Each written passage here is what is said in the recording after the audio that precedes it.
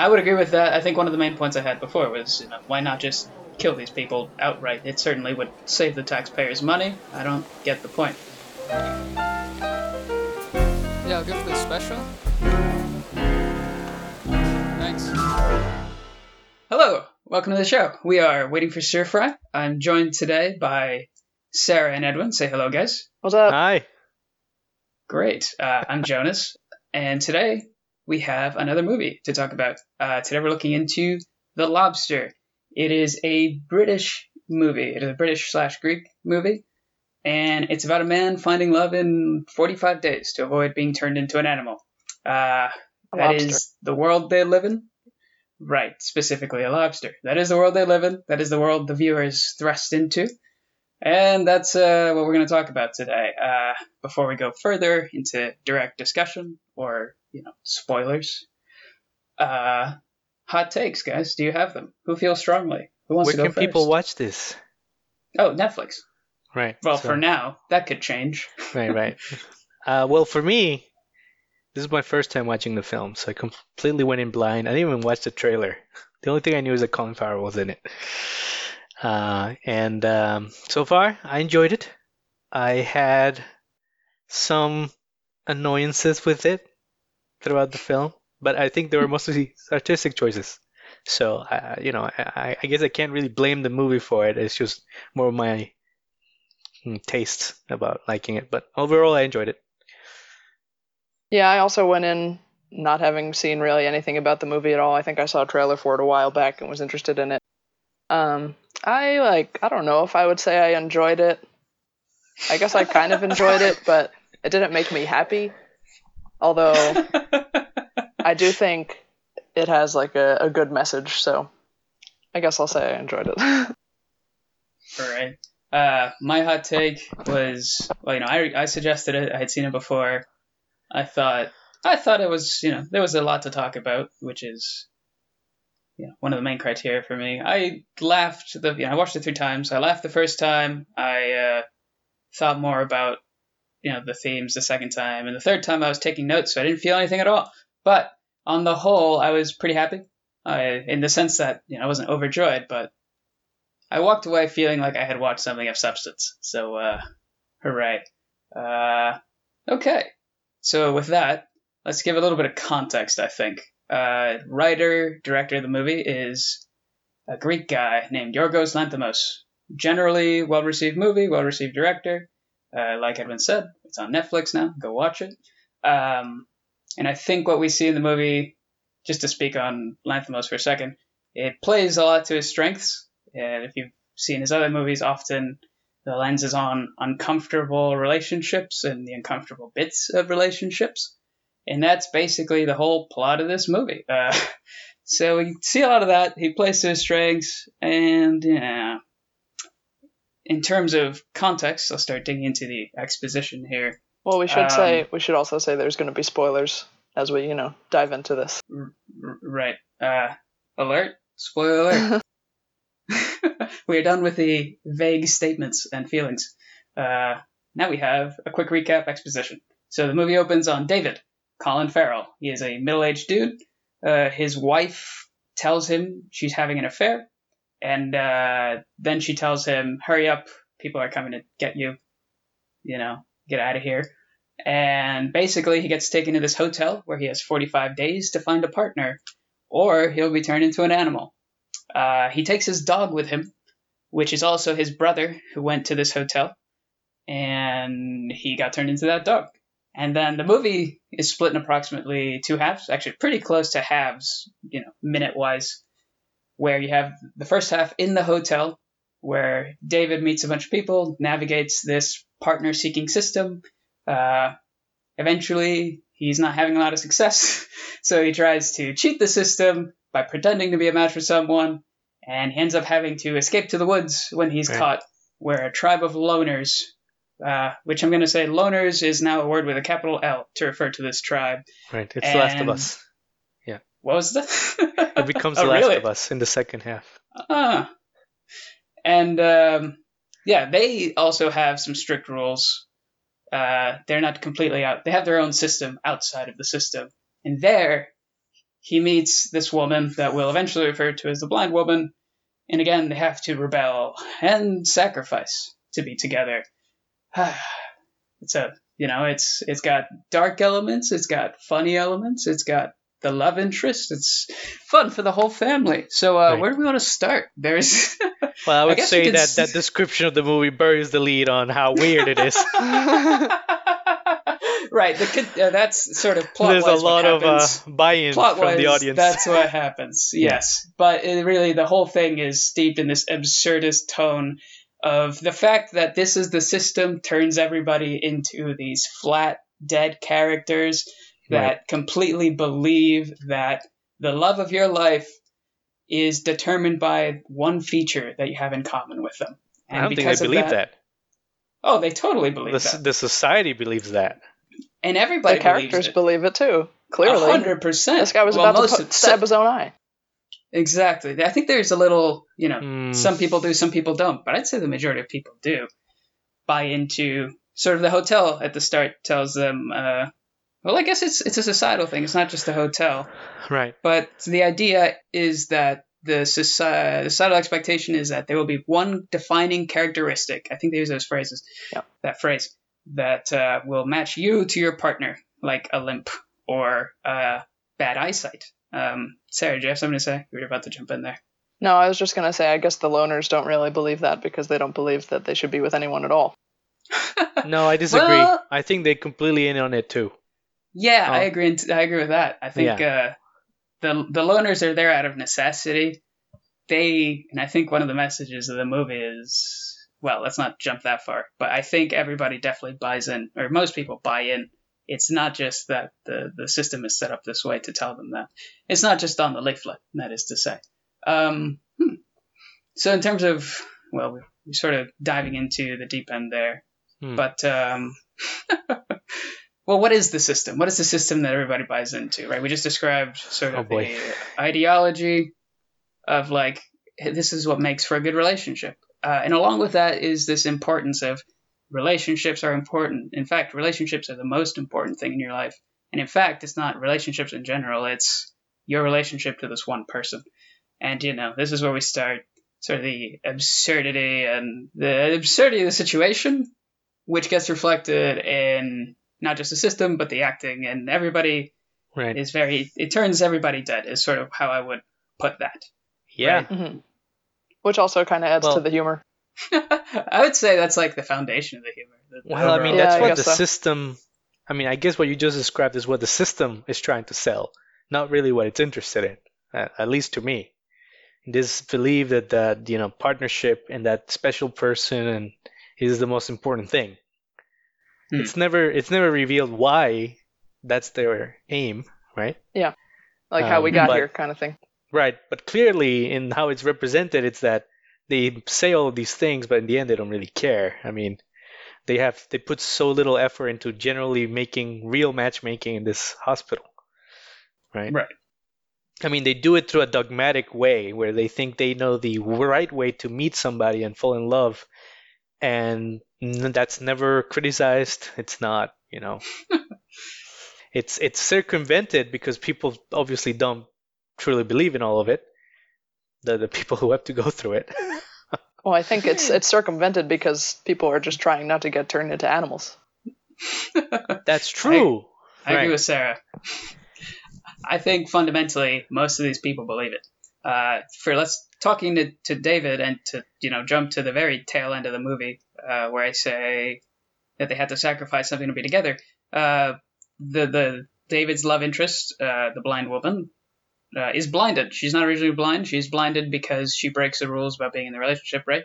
You guys know this. I'm just giving this for context. And the point being that David then decides, once they have run away, or rather, in order to run away, that he is going to blind himself also, so that they can be compatible. Mm-hmm.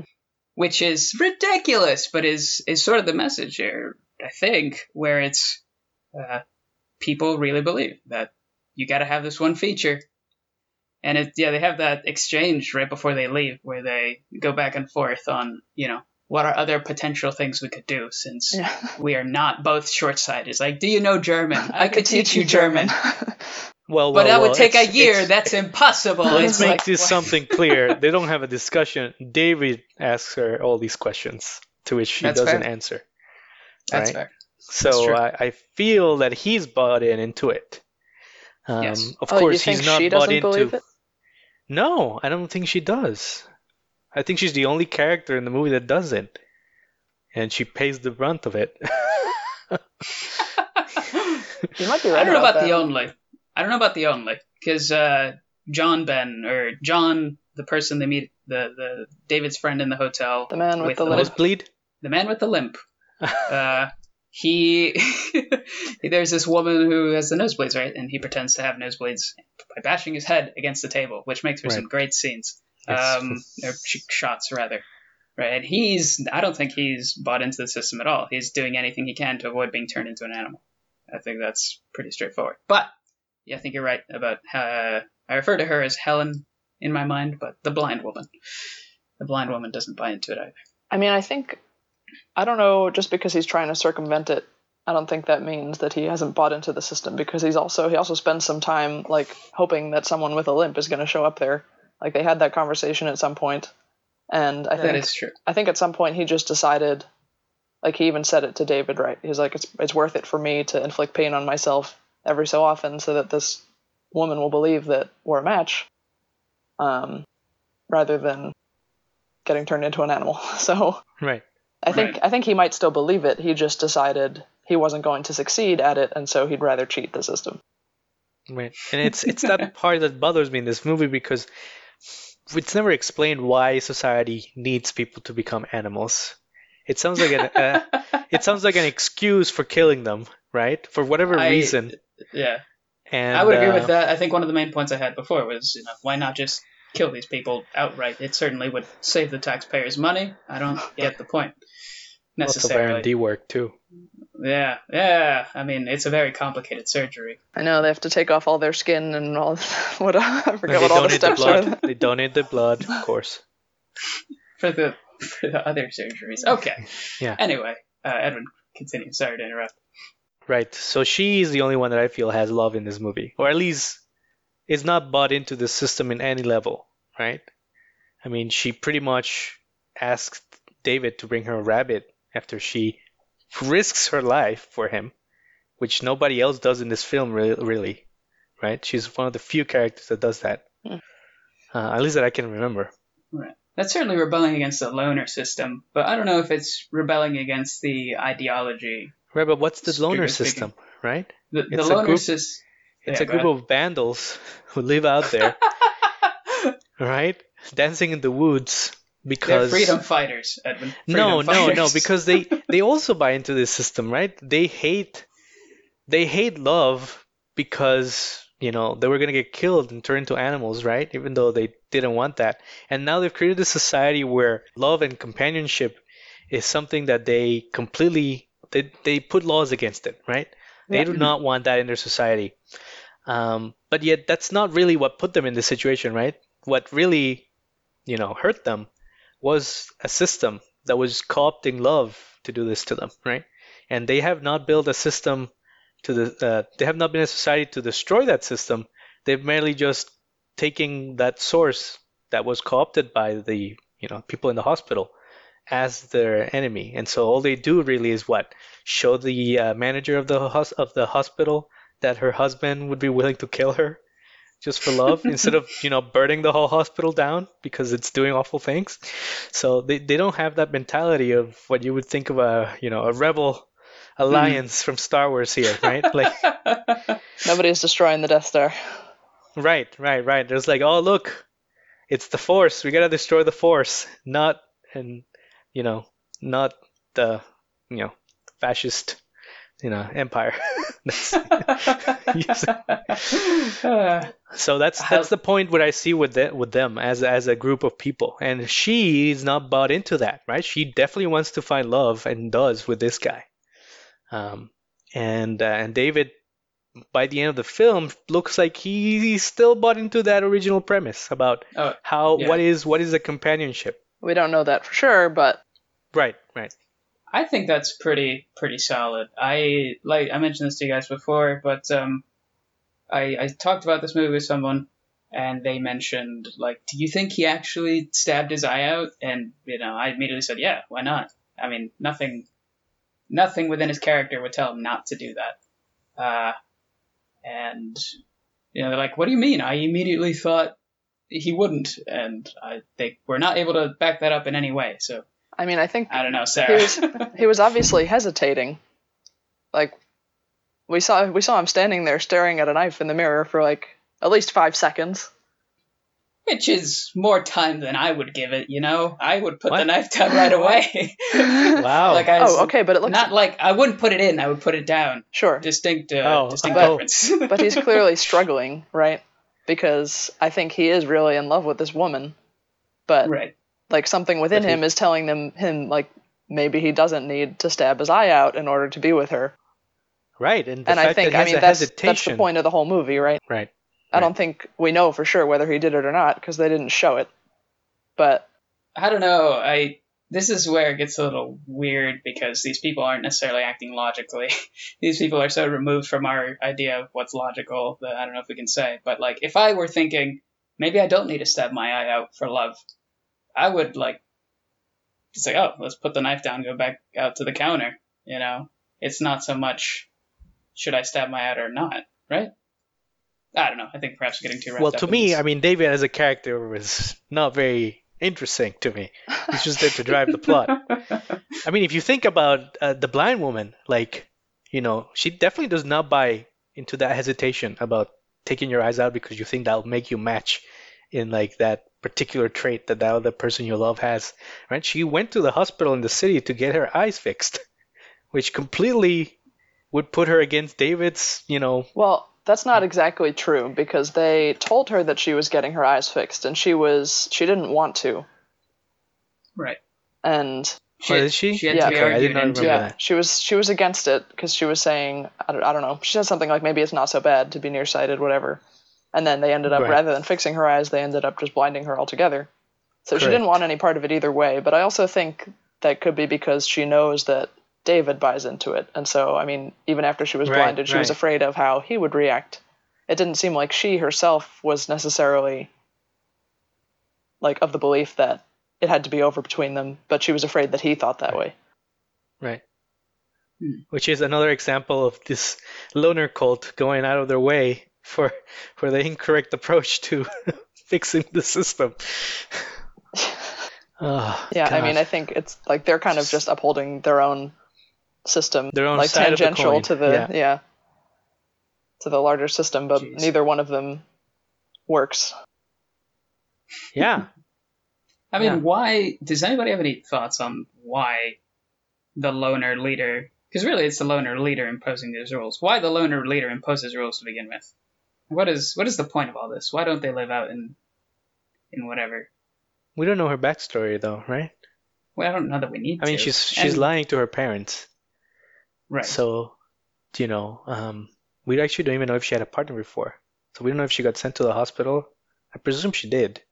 Mm. To the hotel, sorry. Yeah, it's interesting you keep calling it a hospital. Right. It's a place full of It sick feels people. like a hospital. It doesn't feel like hospital. It feels very resorty. Like I would buy a timeshare in that. No, I don't know. I can see why he's saying that though. It's like everybody's under scrutiny, and Right, it's like they're right. trying to I mean, fix this- everyone. I mean, I mean, they that's fair. literally tie your hands behind your back so you can't masturbate. I will say, yeah, the whole thing is quite clinical. The whole Yeah. approach Right, to yeah, exactly. That's the word that sticks out. Callous and clinical is how I would put the vibe, the mood, the management strategy at the hotel. I mean, you have, I think that ties into the humor as well, in the sense that some really funny bits of just people being totally inhuman, or rather the hotel being totally inhuman. Like you've got the PA system that goes off every morning, like, hey, you got 6 days, good luck. But of course in a very clinical way, everyone is really terse, kind of faux proper, and There's that horrible alarm that goes off. It's like A bell ringing at the end of a high school class. It's so annoying, that alarm. Right. Right. They count the loners they hunt as if Right. they're just going on a little hunting trip. Yes. It's Yeah, I think, Sarah, you said a good point about wrapping all that up. That wraps all that up. I think the emphasis is not on the people, it's the state of being in the relationship, just trying to force all that together, and you end up with people in a really bad circumstance. And something that, I think one thing I took away is that the people underneath the system still are people. Agree or disagree? And by that I mean they have emotions, they have that whole range, and they are molded and really just hard pressed. They're made to think in this way to that point. Agree or disagree?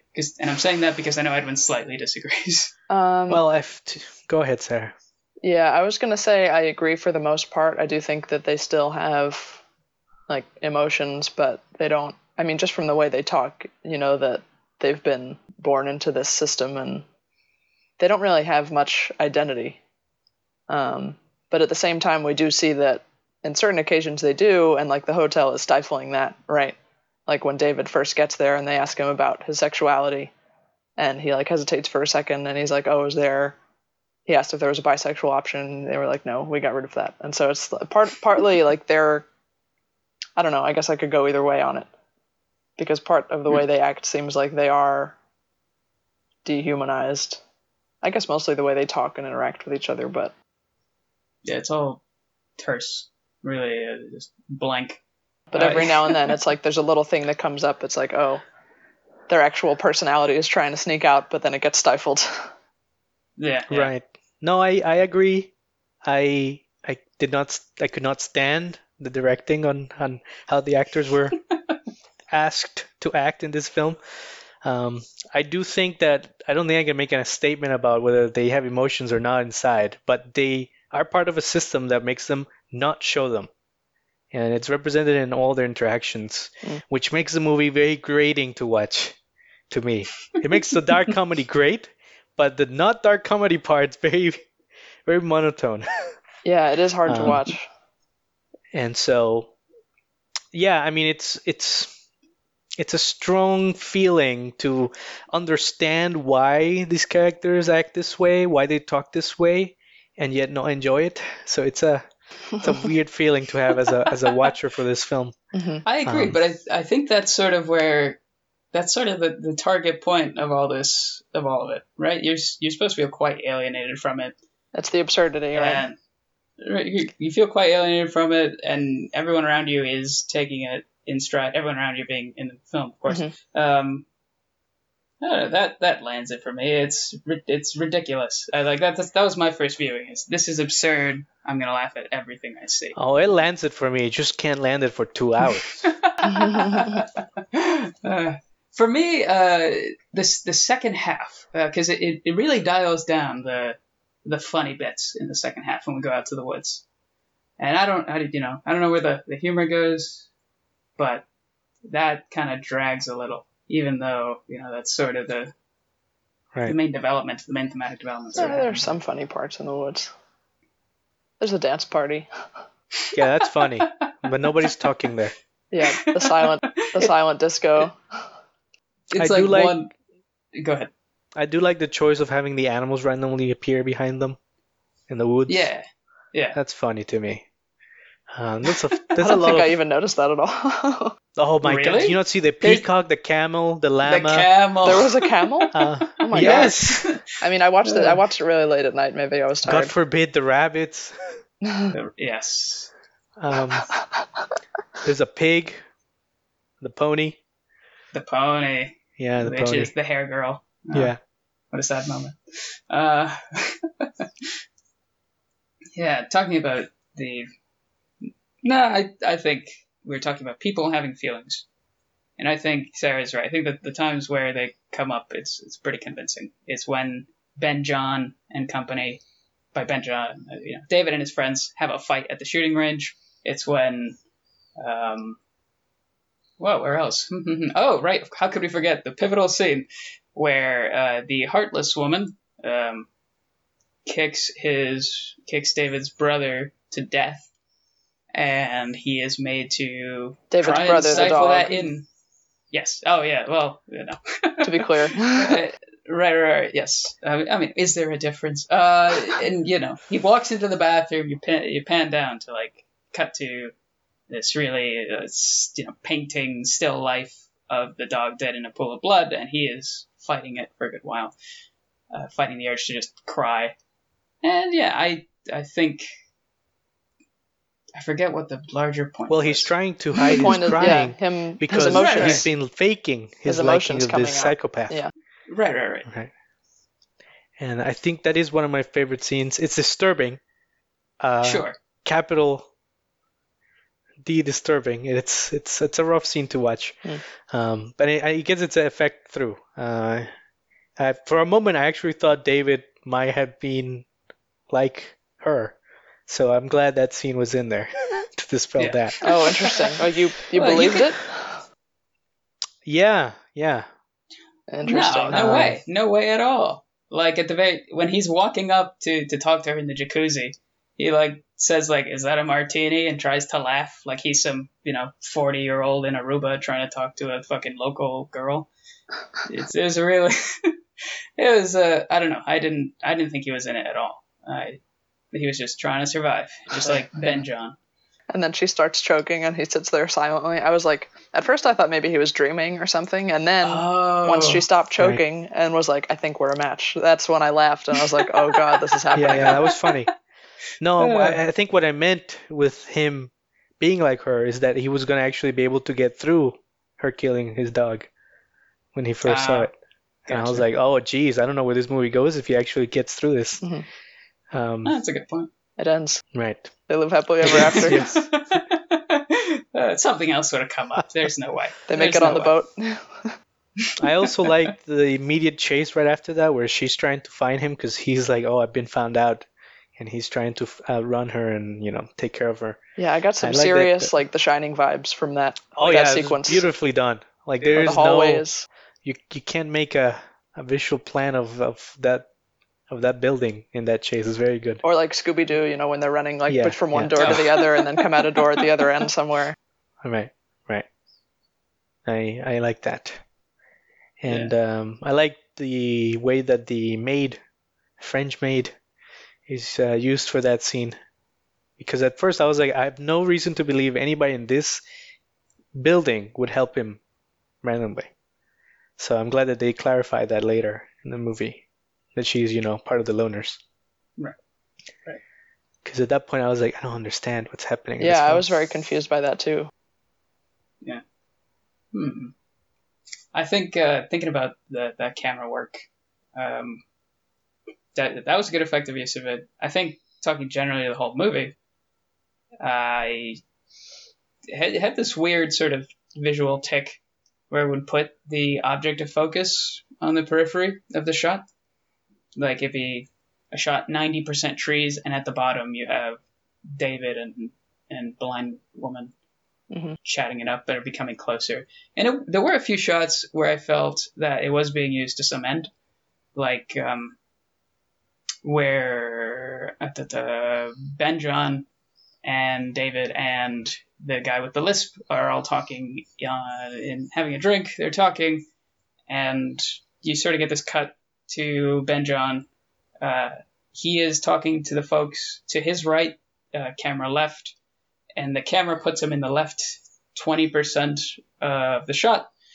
And he continues talking, and there's a whole bunch of empty space to the right. And to me, that had a feeling, isolation, emphasize that point.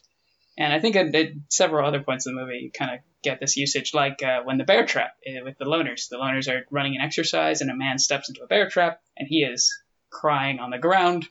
And the shot is just his torso, where sort of a inversion of what I just described. But the focus is sort of truncating what's going on. And in this case, it's focus on the one guy. It's isolation again, but slightly different spin on the focus approach. Anyway, I wanted to make sure to get that in there because it is a very pretty movie. It is very prettily shot. Yeah, I agree. That was. They use I that think same that technique that in the helped pool. me. Sorry, go ahead. You notice that they use that same technique in the pool. How so? What do you mean? The lady's swimming. Yeah. We're looking at her, and then Ben's character smashes his face against the pool's side, so he Like starts bleeding. And we way in only the see this in background. the back Yeah. because we're focused on the lady swimming down the pool, like right on her Right. face. So Hmm. it's a nice touch. Very nice. I like this film for that part of it. The music was Yeah. okay too. Yes. I think you liked the music in particular. I thought it was fine. Yes, I did like the music. I mainly like the music because I know it's a motif in Lanthimos's movies. He sort of, uses these almost violent strings. I've only seen a couple of his other movies, but they show up, so you know that it's intentional. You know that he likes it. You know it's intentional, and yeah, here it's used to like punctuate some really intense scenes with that triple staccato, 2 sets of triple staccato, da da da. Yeah. It heightens. It makes you kind of feel fight or flighty. I would argue. I would mildly argue. I would weakly argue that it makes you feel fight or flighty. You also get a really good sequence just from this is pretty to watch, is the hunt sequence. And you get a lot of where it's their first hunt with David, and there's this really soft piano, and they're all running over the woods, and in halftime, I think, and you get a lot of nice little character moments where you have David, David just kind of does this thing. The heartless woman finds someone, shoots them, hits them with the butt of the rifle, and then punches them on the ground, and it is severe, and it is hilarious. You have, and then the man with the lisp, whom I refer to as Dewey, is kind of running, and the absolute goofball he is, trips over everything, just scattering underbrush everywhere. But then he turns around, and someone else is falling, and he helps them. And that's sort of his character, right? Yeah. It's a good, because I liked him as a character. When he gets asked, what animal would you be? I'd be a parrot so I could talk. Is that why? I don't know. And then you guys should be parrots too. It's like, oh, this is the one guy who cares about relationships other than me and my partner. Hmm. Yeah, I liked that. I felt bad for him. He seemed like a nice guy. He was a nice guy. Yeah. He's definitely dead. Or animal. That's the tragedy of it. Poor guy. Actually, while we're here, let's do that minor character roundup, because there's a lot of people in this movie who are not named and who often, they kind of come in and out of the story just to make like a little point. So we can talk about them for a little bit, I think. For example, Dewey, as we mentioned, man with the lisp, good intentioned. He gets punished for masturbating. What else do we need to know about him? He's basically the good guy. The good guy who believes in other relationships and wants to be friends. Right. He plays by the rules. He's bought into the system. Who else do we have? Yeah, he's not street smart. Yes. That's what happens to The biscuit lady. The biscuit lady. Go ahead, Sarah. Tell the harrowing tale. Oh, God. Well, it's a woman. She likes biscuits. She's very desperate. And eventually she jumps out a second-story window and wails for about 30 seconds on the ground with the heartless woman watching her and enjoying every second of it. I think, a lot of people are really callous to her. They don't care. Yeah, I mean, at all. she's sitting And I think next to David on the bus, and she's, offering to do all sorts of things. She wants to come to his room. She wants to hang out. And he is barely even answering her. She threatens she's going to kill herself by jumping out the window. She starts, oh, what room should I do it out of? Blah, blah, blah. And then eventually she does jump out the window and fails. So, well, I mean, that's a proverbial red flag, if you ask me. Yeah. If you're being approached, was like, hey, date me or I will jump off the second floor window. Yeah, I mean, he shouldn't have been surprised. Right. She wasn't saying date me, but yes, fair. I will say that scene in the bus was fun from a fun by fun. I mean, effective from a David perspective, because like his bit during that whole time, the narrator is telling his thoughts, and they are, he gives the excuse of, oh, they won't allow the dog out of the room, which is why I can't walk on the grounds with you with the dog.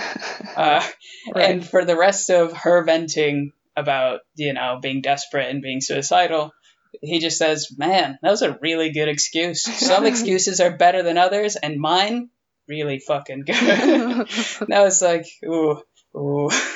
That Yeah. was a moment where I thought, where what everyone was suspecting, where could he be like the Heartless Woman? That would lead you to that, but I guess we he's saw- a little Yeah. heartless. yeah. I mean, he tests definitely. people all throughout the film by just asking them if they're short-sighted to see if they match with him, which is like, Well, he also I guess asked his it's wife that reasonable, but at the very beginning, right? yes, at the very beginning of the movie, it's like, oh, does he wear glasses? And she's like, yes. So,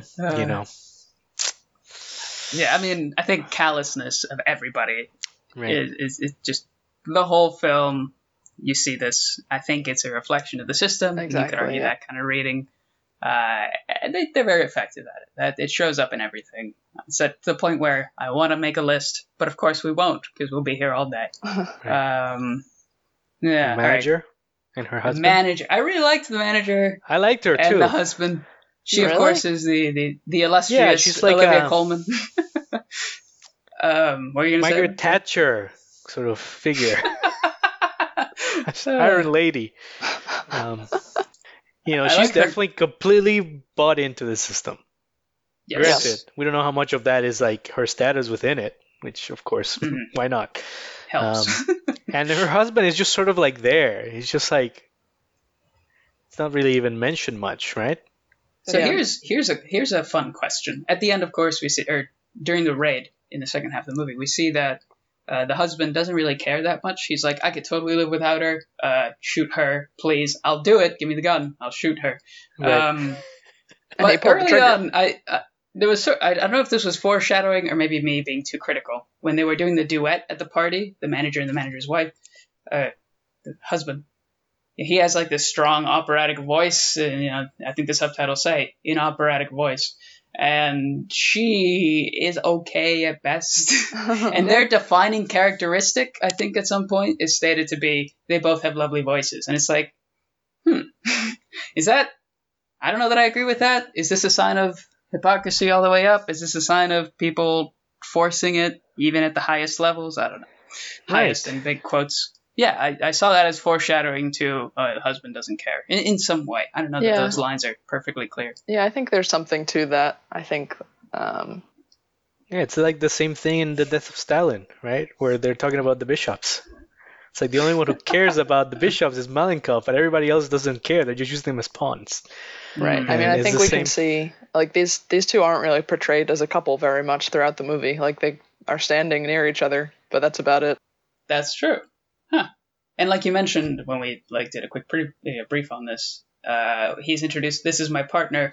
His head is not in the shot. Right, his face Right. wasn't even in the camera, and so obviously she's the only character who really matters. And Yeah. he's kind of just standing there because she needs him to be there because that's the rule. Especially as, that is the image they have to put forth. Right, as the exactly. managers, right? They have to do duets and look at each other lovingly, and they have to do this hand motion as they're dancing, the little doo-wop left and right. It's cute, Yeah, and it's but- ultimately ineffective. Sorry? Go ahead. Right, but does that make sense that they wouldn't actually like each other? Because then the raid becomes inconsequential.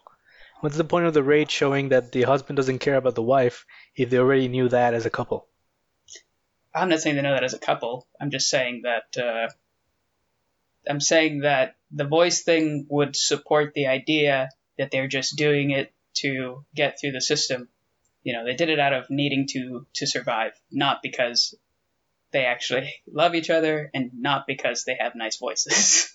They also never really Sure. showed, like, either of their reaction to that situation, right? Like, they showed that the husband was willing to shoot the wife, but then they didn't really show how she reacted or how he reacted she afterwards. screams. But you're right. Afterward, that's the last we see of them. She screams for a while, and it's for a few seconds, and it's Well, I guess she thought she was Strong. going to die, but she is surprised at little. Right. Right. That worked. But like I'm saying we didn't see a reaction that would indicate whether or not she was surprised by him being willing to kill her to save his own life. I don't know. I feel like you can make an argument based on what we saw in that scene, but fair. We don't follow up, and we don't really know for sure. So, fair point. No, they didn't follow up with the other one either when David went and Oh yeah. exposed John's lie about the nosebleeds. Yeah, they don't. He just kind of said it and then left the boat, and that was it. Meanwhile, that child was there, like, as clueless as ever. Daddy, kill him, please. Also, I presume that's not their child. It's been Of course assigned to not. them. She's like yeah, that's 10 correct. years old. Right, so why does she even have... How does that even happen? Is there an orphanage? That's a Hotel great question. somewhere? That's something they didn't explain Holy at all. smokes. Probably, yeah. They've got a few on tap. I mean, I don't know. I would guess that they do. Clearly, the level of control they have would indicate that Right. they could do that. I had a one of the things I liked about sort of explaining or sort of relating to the I don't know if it's the absurdity, the feeling of absurdity the viewer has looking at all these people being so different from you. A really good moment is when you're watching the family interact about some super mundane bullshit. They're in the boat. He's like, did you know basketballs weigh between 500 grams and 550 grams? He's like, no, I didn't. Oh, yeah. Do you want to know how much a volleyball weighs? It's like, oh, Jesus. It just felt so mundane and conversing for the sake of conversing. Perhaps mundane would give it too much credit. It's they know they should converse because that's what people do, so then they do it. And I feel like that mirror is reflected in other parts of the movie where they're just people talk for the sake of talking. Yeah, I mean, it's just more showing that this system doesn't work. Right. Right. The loner leader. The loner leader. God, I hated that character. What's her deal? Yeah, I agree. I didn't like her She's very a much. cult leader. That's what she is. And True. and that's the whole loner camp has to follow her rules for whatever reason. We don't really know. Right, yeah, like we said, we don't really understand her motives. Right. We just know that she has this dogmatic view of what people should interact with who've been ostracized by this society, and then is willing to act on it quite violently. Yeah. Jesus. And For she clearly example, doesn't. Yeah. her relationship with the French maid or the young from the hotel, like clearly she at least pretends to have some appreciation for her. You know, they hug, and it shows up a couple other places where the loner leader does a good job of like, I don't know, almost showing like a real human connection. It's like, oh, being alone is not so bad. And then like in counter to that, she like has the French maid stabbed almost for no reason Yeah, Yes. wow. on the walk back with the blind woman after she's been blinded. She gets angry and tries to stab him. So I don't know what to take from it. Yeah, she also hugged David initially when he first joined them. yes. It all seems So maybe- fake, I guess. Yeah. Right. To convey the point of, oh, being alone is not so bad. You can have meaningful relationships, which would be a great message, but ultimately it's built on nothing. So it's like, well, there is no respite in this system. Right. What a good time. Okay, we covered Dewey, we covered John Ben, The pony. manager, the hair girl. Yes. That She's great. was a good. She's got some quips. She's got some Yeah. bits. So it's this lady who has reached the end of her tenure at this hotel and has to now become an animal. She's chosen to be a pony. She has beautiful hair. And I enjoyed that meeting with the hotel manager in her office when she has to like choose what the last supper, but not quite supper, should be. You gotta choose the last thing you want to do as a human, and it's a very funny scene where the manager gives her a spiel about things you shouldn't choose because you can do that as an animal. Of course, in the propriety and the sort of hotel ad speak of, oh, that would be preposterous to do things that you could do as an animal. You should choose something like read a classical work of literature, or I don't know, use your hands. But yeah, it was a good bit. Yeah. What I really enjoyed about that interaction is when they bring in her best friend, to read her thoughts and good wishes in her new life as an animal, and then the pony girl slaps the crap out of her, as I would do myself in that situation. I'm like, my time's running out. I do not have time for this nonsense. Give me the movie. I think that sounds like a pretty callous read. I think that what makes that work for me is when her best friend, in the midst of saying, "I'm gonna miss you," she says, "I'm still gonna miss you." Effectively says, "I'm still gonna miss you when I make new friends when I move to the city," which is like a really bitchy thing to say. Yeah. Yeah, that's the turning point, and when she slapped her shortly thereafter, I think. But yes. I don't know that it was just because I don't have time for this. This is my last day. I would not have taken time for that. I'm like, nah, I don't have time for this. Go Yeah, away. okay. Like your best friend comes to read a letter to Yeah. you, and you're gonna slap him in the face immediately. Yes. Oh, don't be. Well, I don't no, think they so. came Of in with course. that attitude, that letter reading that she was giving. I Yes, was it's like, the no, this is attitude. That's what unacceptable. Jonas is saying. Yeah. Right. But to be fair, the fact they actually refer to each other as best friend and that they have that relationship is actually really rare in the movie, right? You don't see a lot of that. You have the man with the lisp and the man with the limp and David trying to make a group of friends, but even that is kind of awkward. Well, yeah, because they knew each other like before this, right? Didn't they say they went to Right. school together Right. or something like that? So. Right. So I mean, But also, I don't think Yes. does either. I don't think either of them has a name. I don't remember it. real quick, let me get this in. Yeah, this whole thing with not named, I think Sarah pointed it out. I really liked as a detail of dehumanizing people that the hotel is dehumanizing, doing so by, for example, not giving them names. Or really, the film does this, but yeah. I had another note about this exchange, but it seems to have gotten lost. And so now we'll switch to something else. I mean, not giving them names is kind of just forces us to focus on whatever their defining characteristic is, right? Like we're literally referring to this guy as the man with the limp, even though he had a name. Oh my god. Like, Yes. I called him Ben John. His name is John. He is Call him Nosebleed. Nosebleed. I But mean, you're it's right. a very You're absolutely effective right. way to kind of have us buy into what the system is pushing. Yes. And it's uncomfortable because Right. I remember in planning this, I thought, all right, let's take 10 minutes at the start of the episode to give everybody names. And then No. we didn't, and you guys said no, and I'm glad we didn't because it really brings out this point. But yeah. That's nice. All right, so I think we rounded up most of the minor characters there. We've discussed the humor a good bit, deadpan the absurdity, the callousness that overlaps with that. It all just kind of heightens.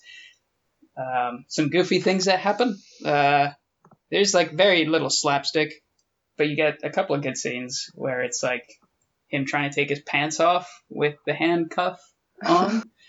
You got the dance party in the woods where they're all wearing headphones and doing their own thing. You also get the exchange when the blind woman returns blinded and David approaches her and he says to her, "Enjoying the view? Here's a flashlight I brought you." That's good. That's tone. Anyway. I think my favorite part was when the child gets assigned to Nosebleed and David kicks her in the shin. He's like, "Oh, look at that! Now you'll be matching with your parent." Because the guy has a limp. Yes. It's good stuff. That is fun. All right, but she doesn't. Huh. That was pretty good improvisation. You know, considering he was faking being a jerk, right? Oh, right. Yeah. Was the other one watching with him? Yeah, Oh, yeah, he they was were walking. walking together. It was when he was Yeah. walking with the heartless yeah. woman. Right. I also like the exchange in the gun range when they're practicing. And, somebody's like, yeah, it's pretty good that these targets are just a single person, as it should be. Because it would be a problem if there were a couple. You'll notice that all the targets are shaped like single people.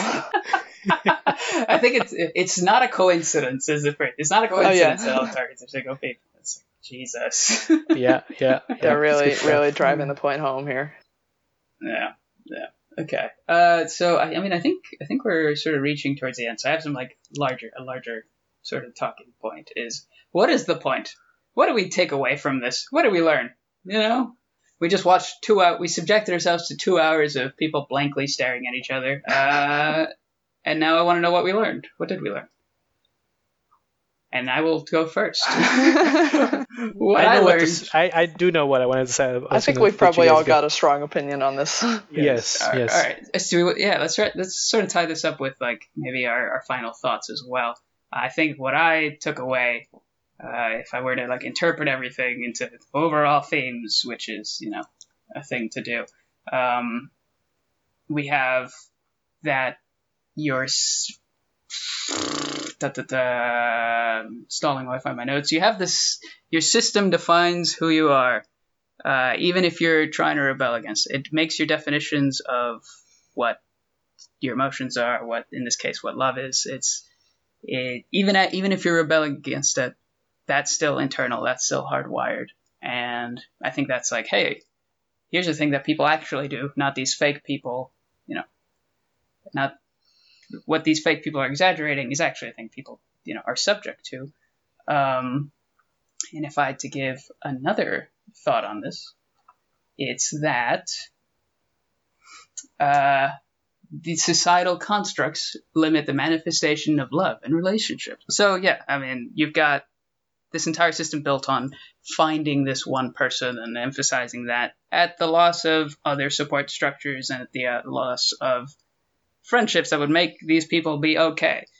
And I think I wrote that note mainly because, you know, Dewey was such a nice guy, and it hurt so much to watch David tell him, oh, you're my best friend in the whole world. I don't think I'm your best friend in the whole world. Oh, fuck you, guy. You're ugly anyway. It's like, oh, man. So those were sort of my big, you know, if I had to synthesize what I took away. And yeah, sort of for the whole movie, I was a fan. I guess you can get a lot from the laughing at the absurdity. You can get a lot from what I just described, and you can get a lot from just the aesthetics of the movie. It's pretty to watch. Those are my main things. Mm-hmm. Yeah, Someone I think. Yeah, I mean, kind of mostly agreeing with what you said, but I think the bottom line is that humanity, and more specifically love, isn't something that can be controlled or made to fit into a certain mold, right? Like, they're making all these people fit into this, you know, very structured system, and making their relationships fit into this very structured system. And by doing that, you know, love loses all sort of meaning and passion to these people. And I guess like that was very frustrating to me throughout the entire movie. And so at the end, like when they're sitting in this diner and he's about to stab his eye out to be with her, I'm like, you don't need to do this, right? And so I think that's what that's what the movie's trying to get you to feel, right? Like, you don't need to focus on some arbitrary thing that two people have in common in order for them to be in a relationship. And I think it's kind of a caution of maybe where the movie is trying to say that society is going. I guess maybe people are, I don't know, like too focused on, you know, finding love to actually stop and think about the meaning of it, and that it needs to be something fluid and something that can be worked on rather than something that has to fit into like a cookie cutter.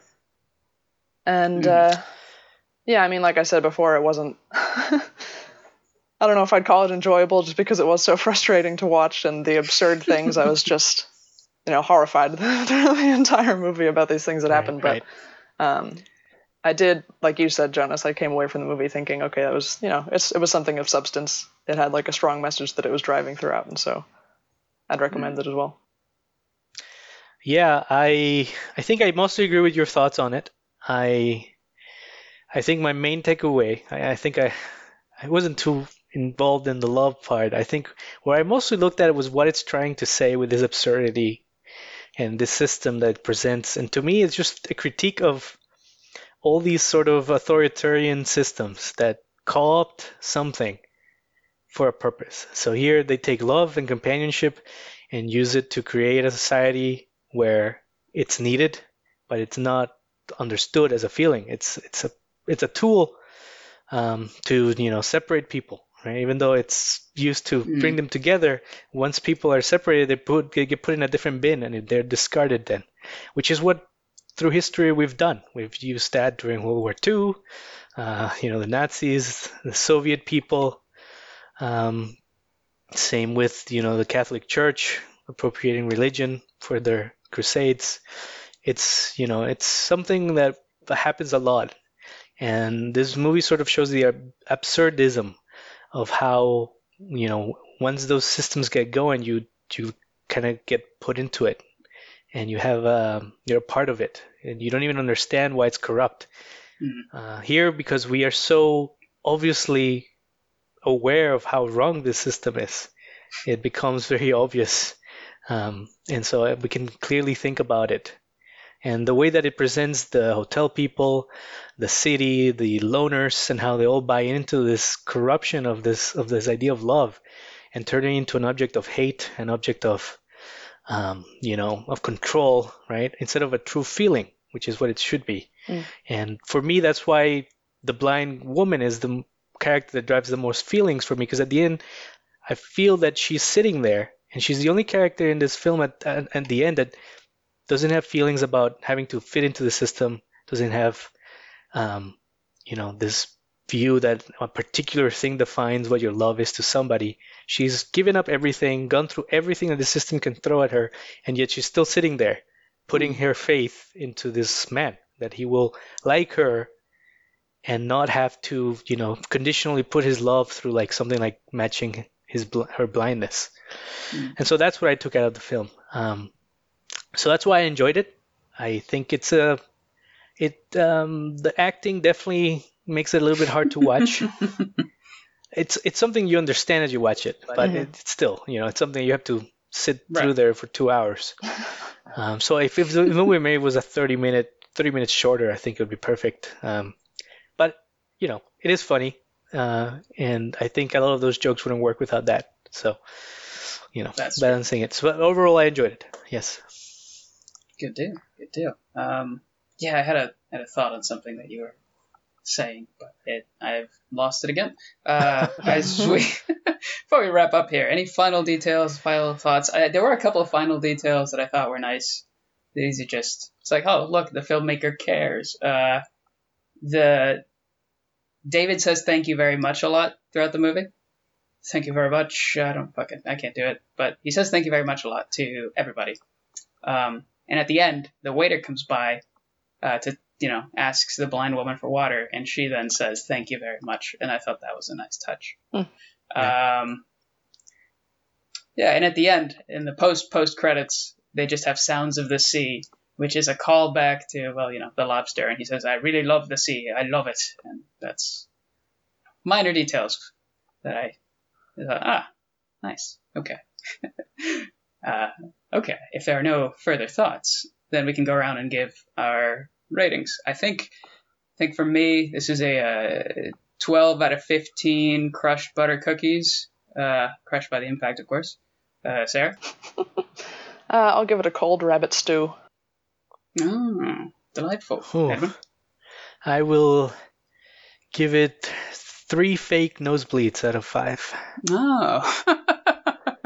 Well, that's... No, sorry. I think I'm being a little bit unfair. 3.7 nosebleeds out of 5. That's why I went with the 15 scale. You have a little more granularity. Although that reduces, I think, right? Yeah.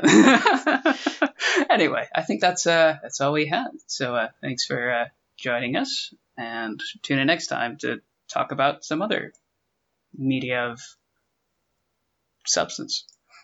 All right. Thanks very much. All right. Bye, everybody.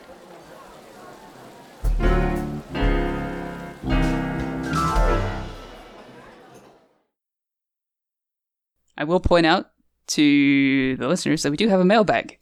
If you want to send questions, comments, have you got a cool reading that we didn't get to? Did you see some great details that we didn't? Do you have a suggestion of something we should watch and cover? Send it at waitingforstirfry@gmail.com. We'll buy a domain name eventually, maybe.